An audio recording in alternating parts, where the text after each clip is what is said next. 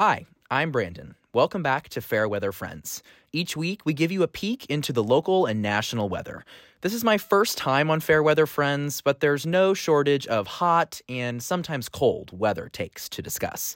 From Evanston, Illinois, this is Fair Weather Friends.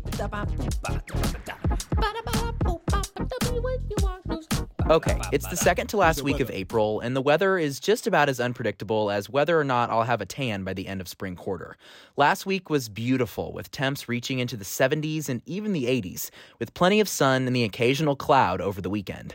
But alas, all good things must come to an end, and on Monday, it snowed. Yes, snowed. Temps were in the 30s and 40s, and although they climbed back into the 50s and 60s throughout this week, with the occasional downpour, nothing was like summer in April.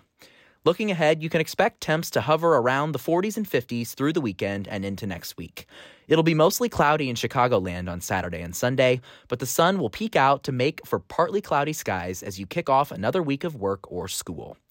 Precipitation-wise, we may see the occasional shower, and although the weather isn't predicted to be severe anytime soon, I find it my duty as a lifelong Midwesterner to remind you that tornado season is upon us.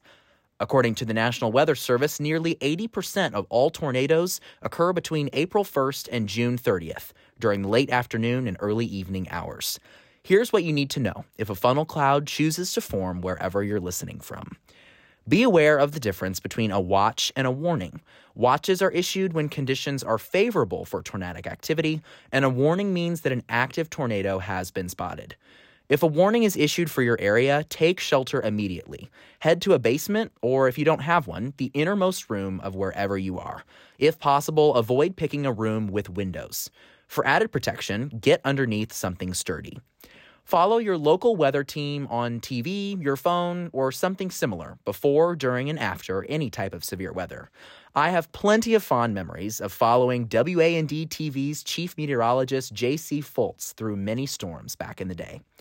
This isn't a complete list, so be sure to check out resources such as the National Weather Service and the Red Cross for more tips. That's all for this week's edition of Fair Weather Friends. Thanks for tuning in. Until next time, stay warm, cold, dry, however the weather chooses to behave that day. For WNUR News, I'm Brandon Kondritz.